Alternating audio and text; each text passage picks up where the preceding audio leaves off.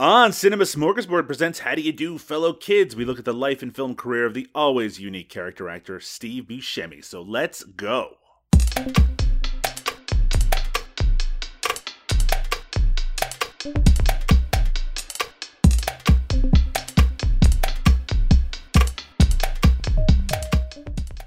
Welcome to How Do You Do, Fellow Kids? I'm Doug Tilley, and with me, as usual, is the corn-fed colossus, Liam O'Donnell. Today, we're looking at Tom McCarthy's comedy drama, The Cobbler, starring Adam Sandler. How you doing today, Liam? I didn't realize I was corn-fed. The corn-fed colossus. This is just because I'm from the United States, so you just assume corn is in everything down here? Well, you were raised in Idaho, Liam. No? Liam, we are now well into the year 2021. It's been a Are unique... we well? I need a full month before I trust that it's a new year. Well, I'll tell you. I feel like February is when the new year starts. The first 10 or so days of this new year has been somewhat eventful, I would say. I think it's fair to say. Sure, a couple of things went down. There were some things that happened to the world. But we're not here to make reference to current events because that immediately dates our podcast. Yes. But B, we're supposed to be a respite from the frustrations of the world here on How Do You Do, Fellow Kids, the cinema of Steve Buscemi, Liam. This is a celebration of a wonderful actor. And what better way to celebrate his life and career than by talking about one of the worst movies I've ever seen. I like that. That's a convenient excuse for us not to date ourselves by talking about events that we couldn't possibly ignore because the entire world is watching. But sure, let's go with that we're a respite or something. That's just the crises that the world is encountering right now at the beginning of 2021. Think about 6 months down the line and the different crises that the world will be experiencing, or in the year 2022. There's always going to be something. That's true. Someone's probably listening to this right now while they're avoiding our ant overlords.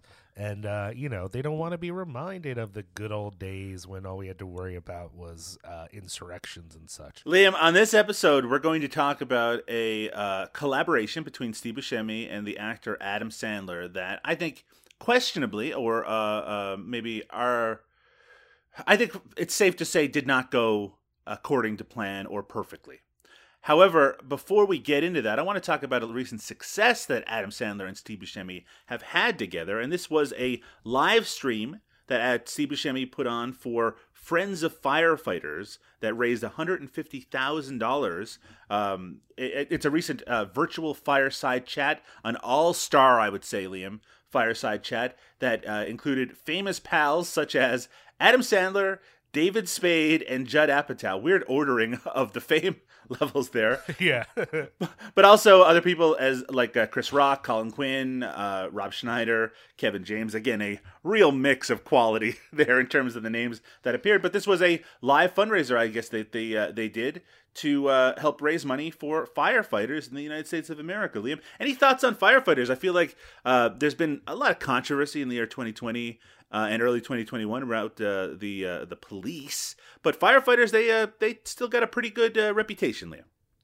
Yeah, the other day I was watching someone talk about how if the police can have military grade equipment, then the firefighters should have a fire hose satellite that shoots water at your house from space. And I support that. I fully support that, actually, because while I'm sure individual firefighters range from truly noble to some jerk, the idea of firefighters is like a good one from top to bottom. Yeah. Like I can't imagine a single logical argument about why firefighters aren't a good idea. It's like, to me, the ultimate. And now I understand that in some communities they don't have full-time firefighters, that it's more of a volunteer thing.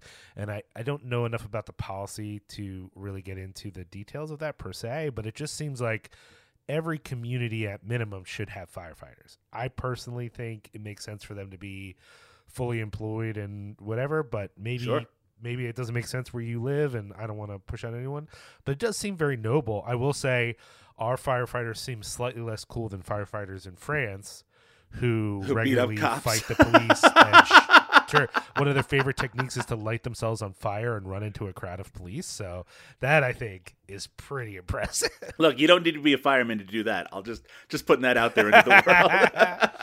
But yeah, I mean, I think that also one of the things we learned post 9/11 is that we don't always take care of our first responders. Right. And I think especially for firefighters, that if they are getting sick from what they're doing, we should be taking care of them, period. And notoriously, Steve Buscemi was a fireman in a past life, let's say, and obviously has connected to that profession. And that's probably, in fact, and almost certainly why he's been involved with Friends of Firefighters up to this point. I do want to read just this small section from this article about this fundraiser. Adam Sandler reflected on his time working on 2007's I Now Pronounce You Chuck and Larry, in which he and co-star Kevin James play two straight, single Brooklyn firefighters who pretend to be a gay couple in order to receive domestic partner benefits. Sandler noted how it was a pleasure getting to work alongside real firefighters for his role, and how anytime he walks around New York City, he enjoys stopping by local fire stations to greet firefighters. It is, this is very emblematic of the thing that we're going to talk about with today's movie, which is some of the motivations and the things connected to these movies are positive things, and it's obviously things that people involved, like Adam Sandler, are really passionate about. And then there's these trappings, and they're wrapped in this package of just the worst shit imaginable. Because I can tell you, I Now Pronounce You Chuck and Larry is unwatchable. It is fucking terrible. Yeah. Well, and I mean, even this idea, right? This is a fundraiser where clearly Steve Buscemi and Adam Sandler got together. They're friends, right? It'd be like if we were, me and Doug. No one cares about us. We're not famous, but let's say we were fame adjacent, and we got invited to a party at Adam Sandler's house. We could literally list the people there who we would love, give unbelievable amounts to meet, and the people there that we never want to know. I would pay money to never meet. If there was a Kevin James tax where I had to pay every year to make sure I never interacted with Kevin James, I would pay that tax with a smile on my face. And yet I would probably fight someone to meet Chris Rock, because I really like Chris Rock, especially new. I'm going through therapy and I'm figuring my stuff out. Chris Rock, right? The best, so cool. I think he's the coolest dude to be. I hate to be a Kevin James defender, and I don't I don't think any of his work is good, but I don't think he's given off the toxic vibe of someone like a Rob Schneider, who to me is that bottom of the barrel. Example of but here's the difference, though. I would pay to meet Rob Schneider if I knew I could beat him up. Is that what happens at parties? You pay the fee to get in, and then you get to beat the shit out of Rob Schneider? That's a party we could have and raise a lot of money, Doug. Talk about future fundraiser for the site. Well, unfortunately, Liam, we're not talking about Rob Schneider. Actually, I guess fortunately, Rob Schneider does not appear in the movie we are going to be discussing today. In fact, despite it being an Adam Sandler vehicle, it does not have all of the trappings of the kind of Adam Sandler produced films that say his recent Netflix movies.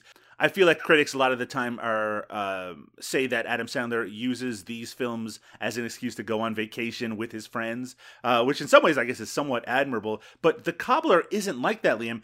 It's a real movie from a real director with real actors in it, which is what makes it so interesting and also so horrifying to watch in some ways. I think we're going to get into it in a sec here, but I would suggest the number one indicator is that we are seeing sad Adam Sandler. Yes. If we see angry Adam Sandler or weird character Adam Sandler, that's a fun Adam Sandler movie. But as soon as a director's like, I want you to be sad,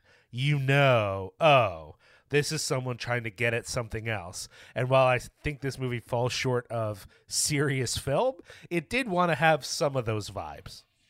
It's a serious movie that's also comedic, that also delves into some very strange places. Let's take a break, Liam. When we return, we're going to be talking about 2014's The Cobbler. It's the Stitcher. I could be anybody I want. My boyfriend wanted me to drop these off. Yeah, you are. Thank you. You there? Yeah? Come here. Oh, you gotta be kidding me. Shop's closed half the time, acting all crazy. I know where this is going. I've seen it before. You have not seen this before. Trust me. Hi. Can I help you? We're trying to stop real estate developers from forcing the regular people out. If you don't walk out of here right now, I am going to burn this whole place to the ground. We need people like you to get involved, Max.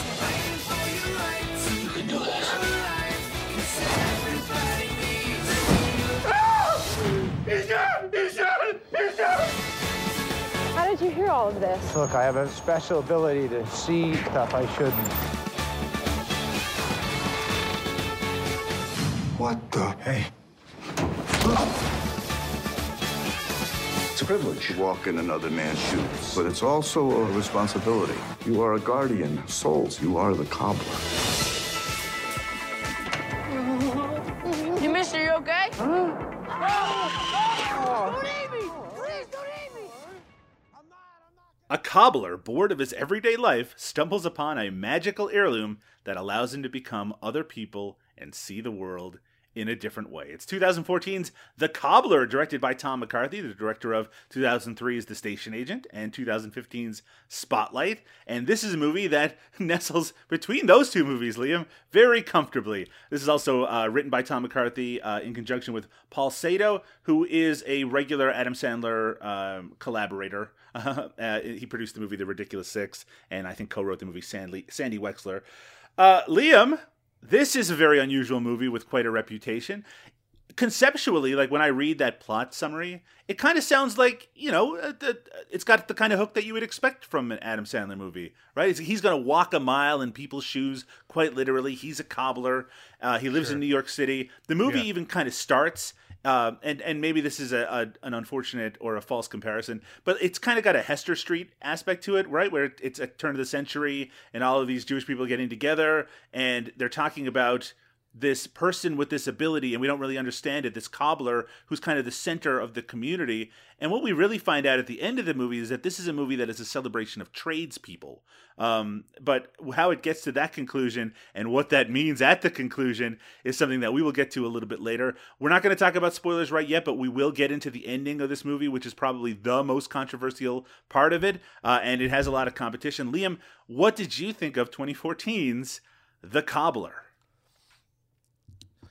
Doug, you're no slouch when it comes to bad movies. You've watched your fair share of I want to make something kind of clear, Liam, because that's a really good thing to bring up. I'm not like a bad movie person. You know what I mean? I'm not one of those people who are like, I've got to see. I mean, I do like Neil Breen movies and stuff like that. I do have fun with that sort of thing. But it's not like I can't wait to tear into the latest Adam Sandler movie or see like Mordecai or something like that so I can laugh at it. It's just like I'm just a little too old that unless it's really uniquely bad, it's not something I'm going to pursue, though I do have to say that in this particular case there is a uniqueness to the badness.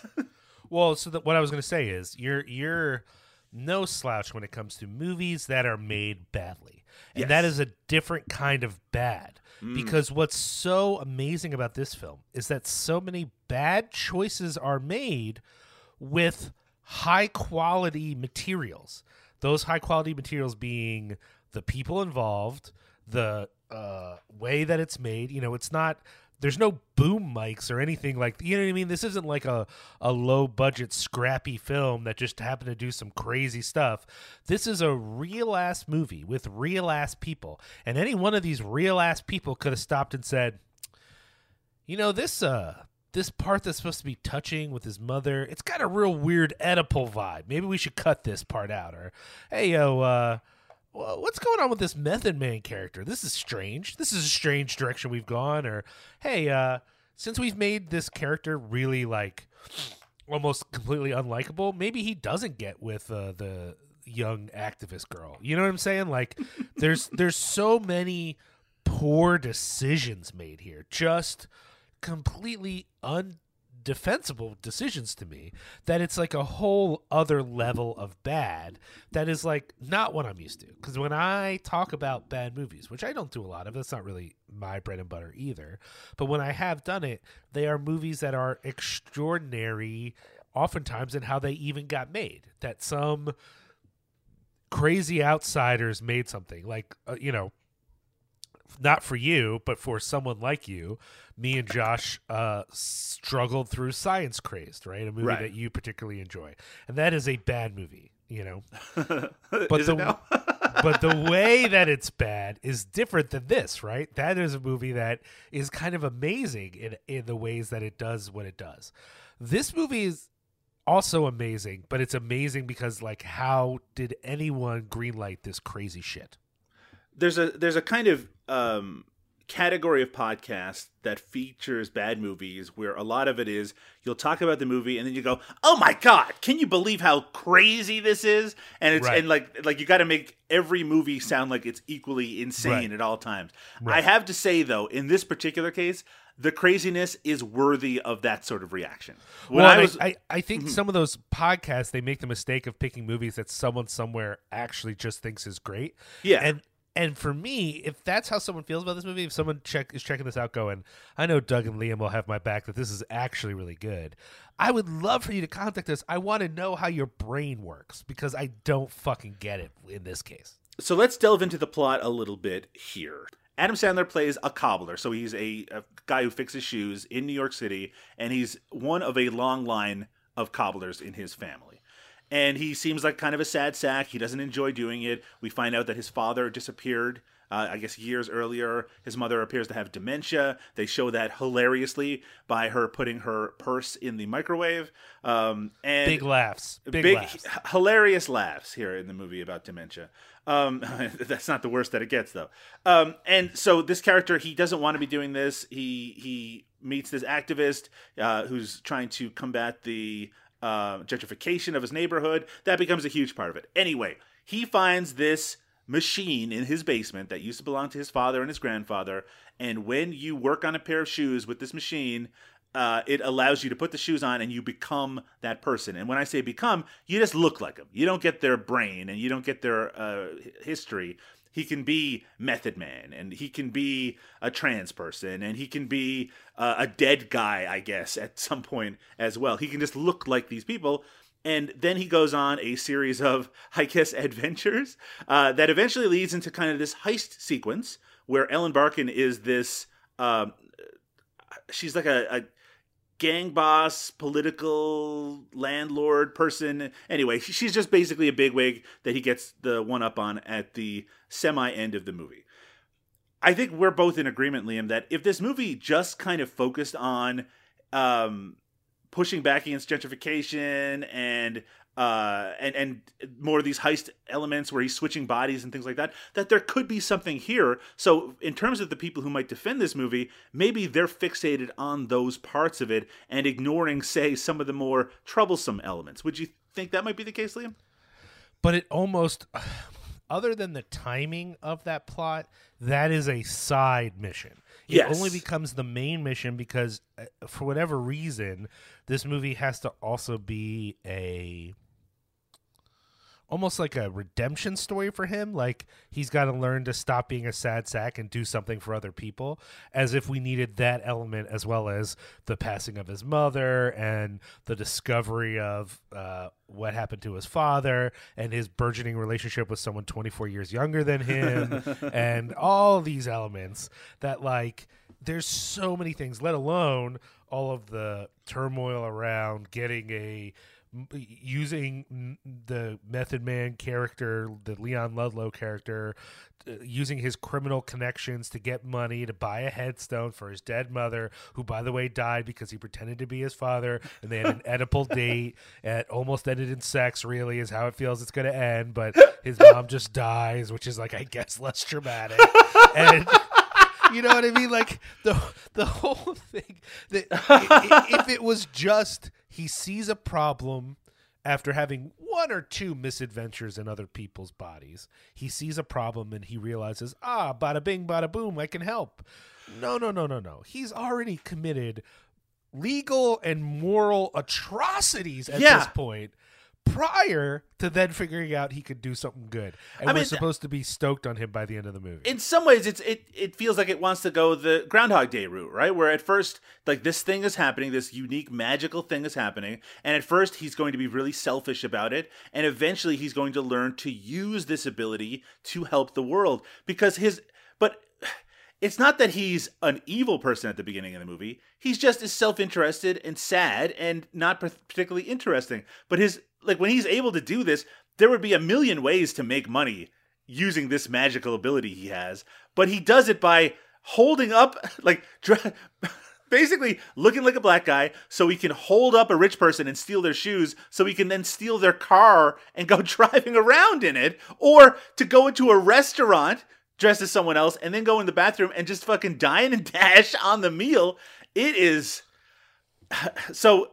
That would still kind of, it wouldn't be funny, but it would still kind of work if there was that real redemption at the end. But I'm not really sure what kind of changes him outside of his mother passing away. And she already was in kind of an unfortunate state even before she passed away. So let's talk about that other element, even though we're not going to get into spoilers quite yet, which is that at this cobbler shop that Adam Sandler works in, it's next to a barber shop, which is run by Steve Buscemi, playing the character of Jimmy. Good friend of Adam Sandler, shows up to kind of guide him along the way of the movie. The other element is that the actor who plays Adam Sandler's father, who left the family, is Dustin Hoffman. So when Adam Sandler pretends to be his father, dresses up as him for the date with his mother, Dustin Hoffman is in that part of the movie. This is before Dustin Hoffman was disgraced by the Me Too movement, which I think a lot of people have forgotten. So those two elements are going to connect at some point, but we're not going to talk about that right yet. First, I want to ask you, Liam, is this the worst Adam Sandler movie that you've seen? It's hard to say. I still have such a bad taste in my mouth after Little Nicky, which I find to be a true crime that I experienced, but I haven't rewatched it. So in my memories, Little Nicky's like the worst thing that happened to me in a theater. But in reality, that's probably not true because I was pretty young when Little Nicky came out. Sure. And I was still stoked on Adam Sandler. Like, I didn't know the many crimes he would commit later in his life. So to me, I was watching Little Nicky going, but this is my guy. What is going on here? Like what's happening?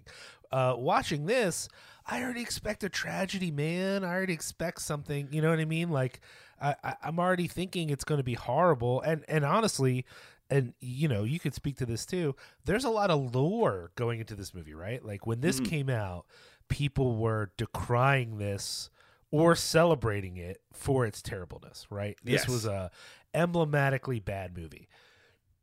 This is on the top of worst of the year lists in 2014. So my expectations were really high. Now, I'm not saying it didn't meet those expectations, but it's a pretty high bar to meet of how terrible this was going to be. Still, it's at least in the running for worst Adam Sandler movie I've seen, and I'm unwilling to revisit the ones I've seen that I also don't like to see if it stands up. Because and maybe this is the difference between us and people who enjoy things for their badness in a certain way. I don't see any joy in rewatching this. You know what I mean? Like the movies I enjoy that other people might say that's a bad movie. So we recently, watched a movie with a bunch of friends that's generally considered not a great movie. I could see myself revisiting that movie because I was entertained by it being bad. I wasn't like entertained by this being bad. I was more like, I can't believe this is happening. So the only joy in rewatching this would be to rewatch it with someone who has no idea what they're in for and seeing their reaction to some of the things that are in this movie. I think my fear would be because the movie is glossy, you know what I mean? Like, because it looks good, that I would find someone who's so pulled in by the fact that it looks like a real movie that they wouldn't notice the horrible crimes being committed. I think it's the most wrong-headed Adam Sandler movie because this is not a lazy movie, at least not as lazy as some other Adam Sandler movies. This is a movie made by talented people who have a perspective and are trying to make, this is still a message movie, whether it be that celebration of tradespeople or, these areas of New York that have been gentrified, or the idea of finding peace with familial. There's lots of stuff in this that is meant to be very, very sincere, and it's played so badly and so ridiculously. I mean, you're right. I can't really compare it to. I think of Little Nicky as being similar to when I saw Jay and Silent Bob Strike Back in theater, where it was I'm watching it and I'm sitting there and I'm like, and it's so bad that it saps away any of my enthusiasm for anything that came before or what was to come afterwards, where it just made me question, did I ever enjoy anything that this person made because it's so bad? This movie feels like an attempt to capture something that some other people have captured with Adam Sandler, this kind of sad character that you've already referred to put him in this kind of magical this kind of quirky, magical conceit that you see in a lot of comedies. But this movie doesn't know really what it is in terms of tone. It is a very tonally confused movie. And you already kind of referred to the fact. So one of in fact, the first pair of shoes that he puts on belongs to this Method Man character. And this character is such a thug cliche in this movie. And he's given no dimension at all. In fact, the only dimension that he's even sort of provided is that he is somewhat redeemed while Adam Sandler is in his body because he apologizes to his girlfriend for beating her up. But he never does that. He gets murdered by Adam Sandler in this movie, who sticks a high-heeled shoe through his neck and kills him. And that's not really supposed to be seen as a crime in this movie. I think it's supposed to be just kind of waved off. I mean, add it to the list, right? Like, yeah. Prior to deciding to help this one old man keep his apartment building, based entirely on his inside information he finds out about it, all Adam Sandler does is literal crimes against humanity while he's in other people's bodies. One of those crimes involves, so he has a sexy male neighbor with a sexy girlfriend, and the male neighbor is played by the great Dan Stevens. And I guess we are supposed to not like Dan Stevens' character because I guess the only reason we're not supposed to like him is that we find out later that he's bisexual, right? We find out that the suggestion is that maybe he's cheating on his pretty girlfriend, right? But that's not clear. Maybe right. They have this sort of relationship where it's okay that he makes out with other people. And the movie decides to get even with this character of Dan Stevens by Adam Sandler jumping into his body, going up to his apartment, like sneaking into it where his girlfriend is in the shower, her inviting him into the shower, and he is absolutely about to get into the shower and have sex with her, unknowingly to her who he is, except he can't take his shoes off or he'll turn back into Adam Sandler. But aside from that, that's the only thing stopping him from raping her. He was absolutely intending to do it. You'd think this far away from Revenge of the Nerds, we'd all learned that what was considered male hijinks in the 80s is actually sexual assault.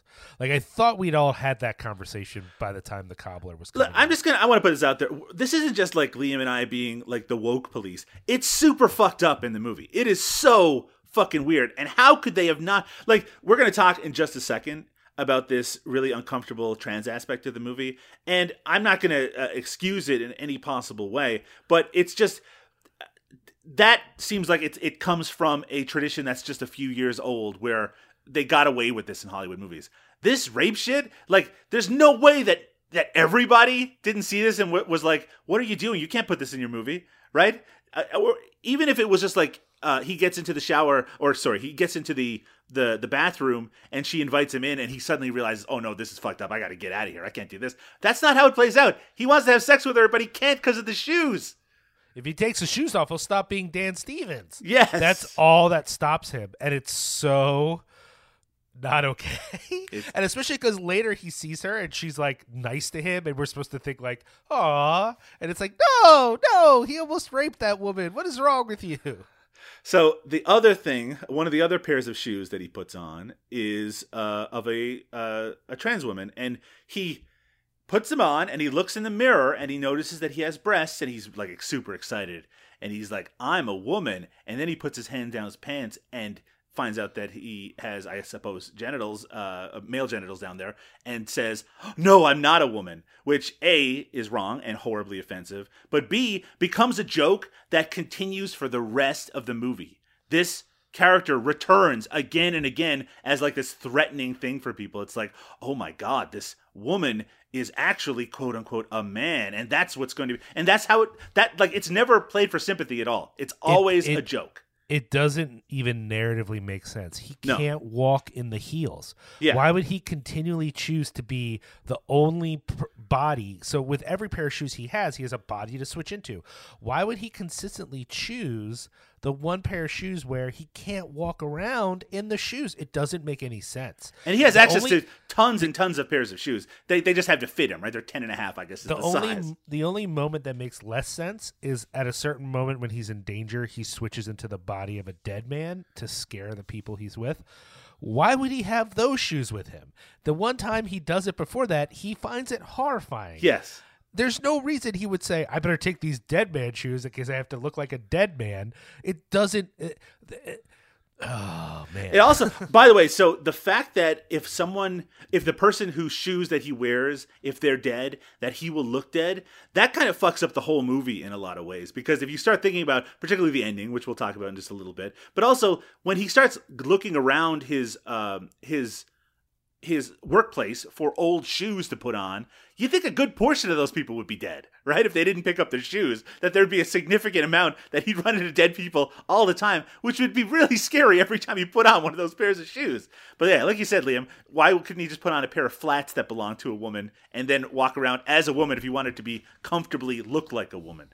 Like this movie, the context of it, which is walk a mile in someone's shoes. Think about the Method Man character, where he comes in and he's acting like all tough and all gangster to Adam Sandler, and like you would think that he puts on the shoes and then he goes out and lives some of the experience. Like it's still terrible because the idea of this white man in a black man's skin is just a really embarrassing idea. But he goes out and he has like these experiences and he realizes like all the frustrations and difficulties that this person has to live with as a black man in New York City. This movie doesn't even want to explore any of that. It's him pretending to be an Asian guy so he can do Tai Chi in the park. There is no point at which he learns anything about these people. Like even though the movie wants to use the phrase to walk in another man's shoes, in this case, all kinds of people's shoes, that has a meaning. There's an idea there, and the film is uninterested in that in every way, and it doesn't even logically make sense. Like when he's in the Asian man's body, he has the Asian man's accent, as if the Asian man's accent is physically tied to his body.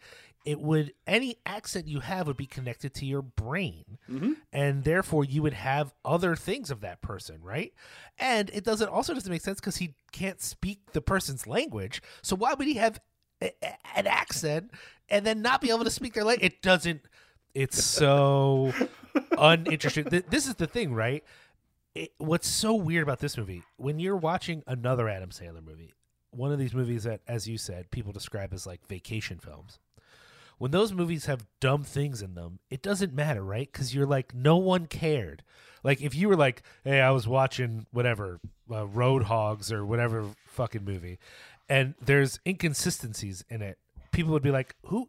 No one cared, man. They just made a movie for funsies. It doesn't matter. Even something that's a little more like not serious, but feels more work intensive, like Hubie Halloween. Sure. Like they're just having fun, man. Who cares?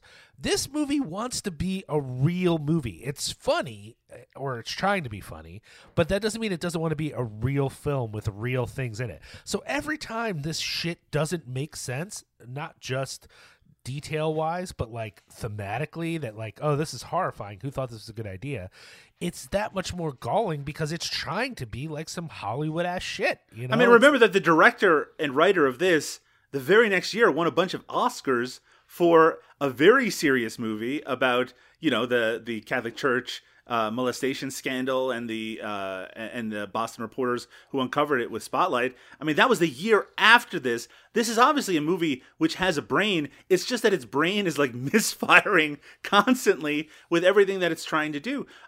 There is, again, a core of an interesting idea here, but it feels like it's almost like two movies kind of smushed together, like a goofy Jim Carrey-esque movie, which has this kind of magical conceit to it. And then it's a movie that's also trying to tackle more serious issues about race and about gentrification. But it doesn't explore any of those beside the fact that, hey, gentrification is wrong. The people involved in it, they're not just evil, like they're the most evil people. And then they're also using kind of street level evil people to do their bidding as well. And they're all working in conjunction. But the real thing that I take away from this is that the movie thinks that everyone who isn't part of that level of people, that they're all the same, right? That like when he gets to an Asian person's body or a trans person's body or a black man's body, that their life experience is pretty much the same as his, as just a white guy cobbler on the street of New York, which is a really offensive thing to put into your movie. It's just it feels like it was just a way to make the movie easier. That they were like, we can't explore any of the things that would make this hard to do. Liam, because we've been tearing into this movie a little bit, I want you to say one nice thing about the movie The Cobbler from 2014. Maybe it's a performance, maybe it's a thematic part of it, maybe it's a joke in the movie that you found amusing. What's good about this movie? The moment where they turn the tables on the landlord and she's caught with threatening who she thinks is the tenant, right? And the news guy comes out. That is the only satisfying moment of this entire fucking film. And if the rest of the movie had the sort of whimsical energy that moment does, but a little more thought, because even that doesn't quite work. But if it was more like that sort of energy with some thought and intention behind it, I think this movie would actually be good, because I think that moment shows like, oh, here's something the audience actually wants, which is a satisfying use of these powers to do something that like is cool. You know, like, yeah, get her. She's clearly bad. We want this dude to like knock it out of his place.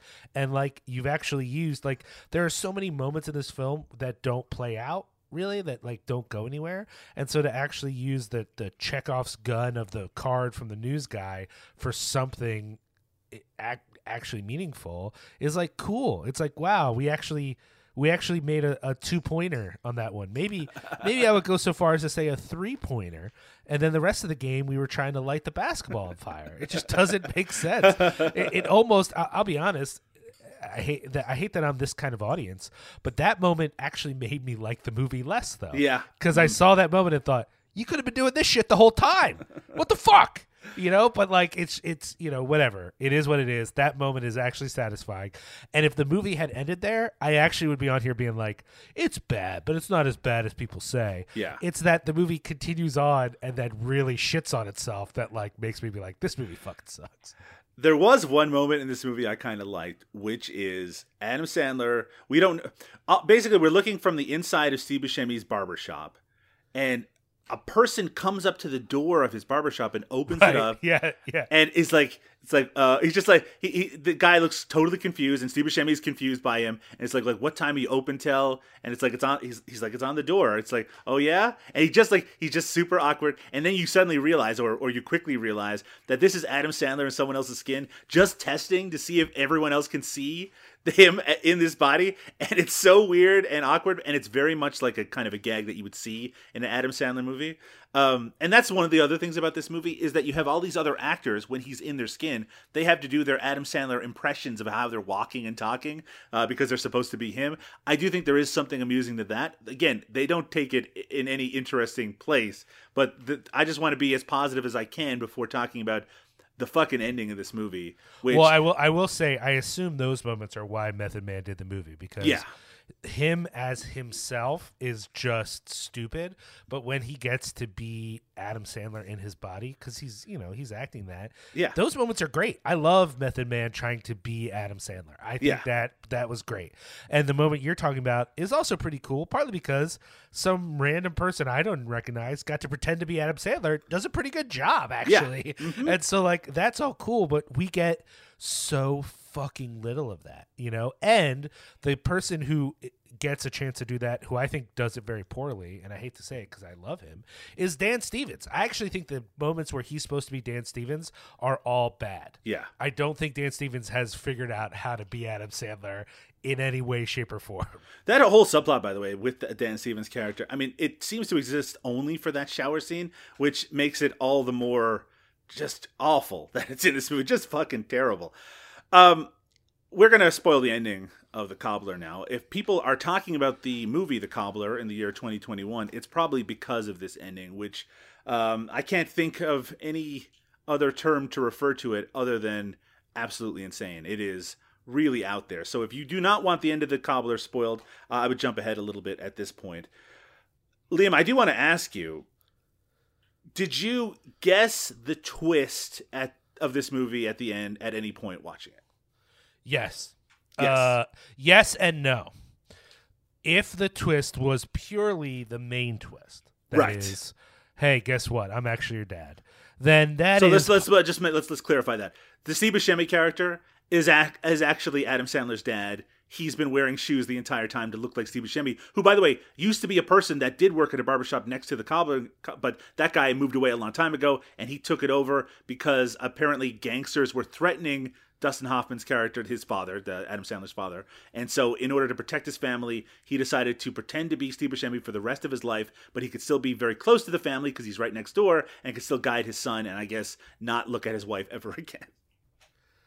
Right. So that's what I was going to say. That moment and that detail is fine. I'm okay with that. It's stupid, but it's not offensively stupid per se, except for they haven't dealt actually with the emotional impact of that. And the way they deal with the emotional impact of that is that Adam Sandler is cranky for like 30 seconds. And then we just move on. And part of the way we just move on is the part that I find just fucking insane, which is basically like being a cobbler and having access to these shoes makes you sort of like a low rent Kingsman, I guess. Yeah, I mean the ending of this movie is exactly like the Kingsman. Absolutely. Yeah, where he's part of a whole society of tradesmen who run the world, and some do good things, some do bad things, but they all are actually the people responsible for what's happening in the world. And now he's going to induct his son into this secret society, basically, where they'll fight their rivals, the dry cleaners, and it's like part of a whole sort of mystical world that we now have to just accept at the end. It's actually psychotic, and it feels, as a viewer, it doesn't just feel like a bad idea. It feels like a cheap way of getting around the abuse you've put your family through for however many years. Yeah, it's like look at one hand. Look at this hand over here, right? It's supposed to be distracting you from the fact that if you think about it for more than 2 seconds, that it's just like, wait, you abandoned your family because you were threatened, but you basically have a magical ability that could make all threats go away. I mean, is it a financial thing? You can use your ability to fix that. Is it how fucking old were these gangsters? How long were they threatening his family? Dustin Hoffman's like in his 70s. I just don't get it. Like, you're not given any detail about the threat that made him have to leave. Maybe we'll get that in the Cobbler prequel. Yeah, it doesn't. None of it works. It's so awkward, and it takes what is already like a silly premise that they didn't use very well anyway, and tries to blow it up into this whole other larger realm that then feels insulting. It's like a final. Think about if you were like watching John Wick, right? And John Wick, his wife dies, his dog is murdered, and then he goes on a revenge thing. And as the movie progresses, you see that this is not our world. It is this highly mythologized world where it has all of these like collections of hitmen and like hotel. It gets more and more kind of comic booky and pulpy as the movie goes on. Imagine if the whole movie was just kind of a normal revenge movie, and then in the last 5 minutes they put all of those weird pulpy elements in it just there. You'd walk out of the movie thinking like, what the fuck did I just see? And that's what you think coming out of the Cobbler. Let's just go into a little bit more detail there, which is that Steve Buscemi reveals that he's actually Adam Sandler's father and has been the whole time. And I did pick up on that. He also mentions that these pickles that have become this fucking regular part of the movie where he's constantly offering Adam Sandler pickles, that I guess it helps you deal with the switch of these bodies better if you have the salt from these pickles. Mentioned for 2 seconds, never elaborated on at all. Just completely fucking insane. Well, it also, suddenly we have context we never had before, which is that this is a biological process. Yes. This was supposed to be magic. Everything about this says it's magic. Now suddenly there's biological consequences? What the fuck is going on? Yeah, even though there's been no sign earlier that like when he's in those bodies for extended time that again, I compared some of this movie to Darkman when I was writing about it, but that's what it reminded me of, right? It's like its mask is starting to slip, so he needs to have the salt from the pickles. Anyway, then he opens a door at the back of his barbershop that leads into like a limousine, which has a driver waiting for him there. And then he takes Adam Sandler to this hall of shoes. Now, Liam, I don't understand this hall of shoes part at all. So these shoes all belong to famous people around the world? The idea is that he's gotten these shoes, from various, I don't know if it's famous people, important people. And so that he can impersonate these important people and do things. even though the people still exist. So how does Yeah. he coordinate this? But that's the idea, is that he's been secretly helping people via magic shoes forever. Then Why would he be more capable of helping people? He's just a person. So, but this is what's crazy, right? He then connects it all the way back to the Adam Sandler's like great grandfather that he's been doing this since then, and some of those shoes belong to them, right? So this is where we get into the dead person problem. Yeah. If these were just all Dustin Hoffman shoes, then okay, he could vaguely be like, oh, Tom died, I'll go throw away Tom's shoes. Some of these shoes are going back 4 generations. These people are fucking dead. What are we talking about? Are you gonna be a skeleton when you put them on? What the fuck, right? And then that he actually shows them the shoes first. Then they go out to the limousine. They get in the car, and he starts to explain other things. That apparently all the tradesmen have something, but he doesn't explain what they're doing. Right. And then he says that their only actual rivals are dry cleaners because they're all bad, so they got to fight the dry cleaners. But then he says, cobblers, though, some are good, some are bad, but they all like do stuff. And then, but this is the part that really gets me, Doug. But then the reason they get to do this is because they have this magical stitcher, right? Yeah. Because an angel came to them, which then suggests, did an angel go to every single fucking cobbler that also runs the world and does magical shit and give them a magical stitcher? Or does everyone, like, it doesn't, the whole thing feels like a fucking coke dream. Like, what is going on right now? Now, we should mention, I don't think we brought it up yet, that this movie is steeped in Jewish folklore to some extent. And now I'm not familiar with the stories that this is taking from, but I'm fairly confident in saying that the direction that this movie went in is not necessarily, it's only taking kind of like the base level idea. Again, the idea of walking a mile in someone's shoes, or maybe the nobility of a tradesperson, which, by the way, is, I think, a very valid theme to have in a movie, right? The idea of kind of making these tradespeople out to be almost superhero-like. I think there's something kind of cool about that. Putting it into literally the last 4 minutes of your movie so people can walk out of the theater as being like, what? That, to me, it's not even funny, right? It's not funny in it being so weird. It feels like a way to distance itself from the fact that the movie before it was so bad because it got so weird at the end. Yeah, I don't... Oh, man. It doesn't... It just... By the time it happens too, I'm already so uninvested in what's happening that I'm like, sure, whatever. He's magic. He's Superman now. I don't know. Whatever the fuck.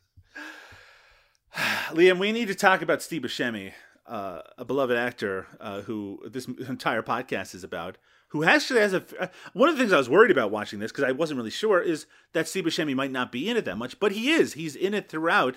And just like yourself, I figured out about halfway through the movie who he was supposed to be. Really, you know what? I figured it out when Adam Sandler was in the basement with the machine, and then Steve Buscemi just shows up behind him. And I'm thinking, it's like, why would he go into the basement looking for this guy? And then it all kind of clicked together. Oh, he's obviously his father giving him this guiding advice and covering up his murders and saving him from various car crashes and whatnot.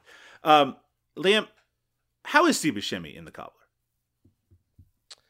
I mean, he's okay. You know, his only role seems to be to have conversations with Adam Sandler and worry about him and nag him, which I guess is what his dad would do, I guess.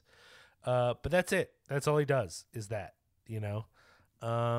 There's not much else there. I guess he gets to be a little smug at the end when he's like, actually, you need these pickles. The pickles are the key. but other than that, it doesn't make sense. There's not really much that he's doing. So, you know, it's fine. It's a fine performance. He doesn't do anything bad. He's not out here being weird or something, but there's just not a whole lot there to be like, oh yeah, Steve Buscemi's great in this, you know.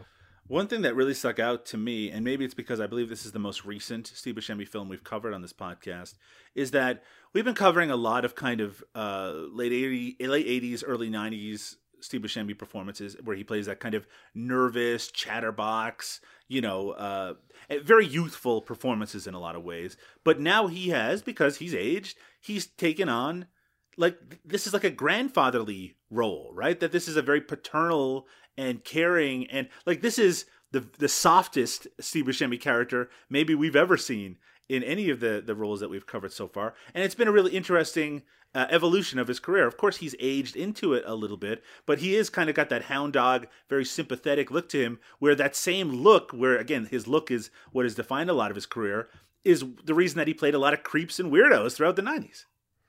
Yeah, I think that's very fair, actually.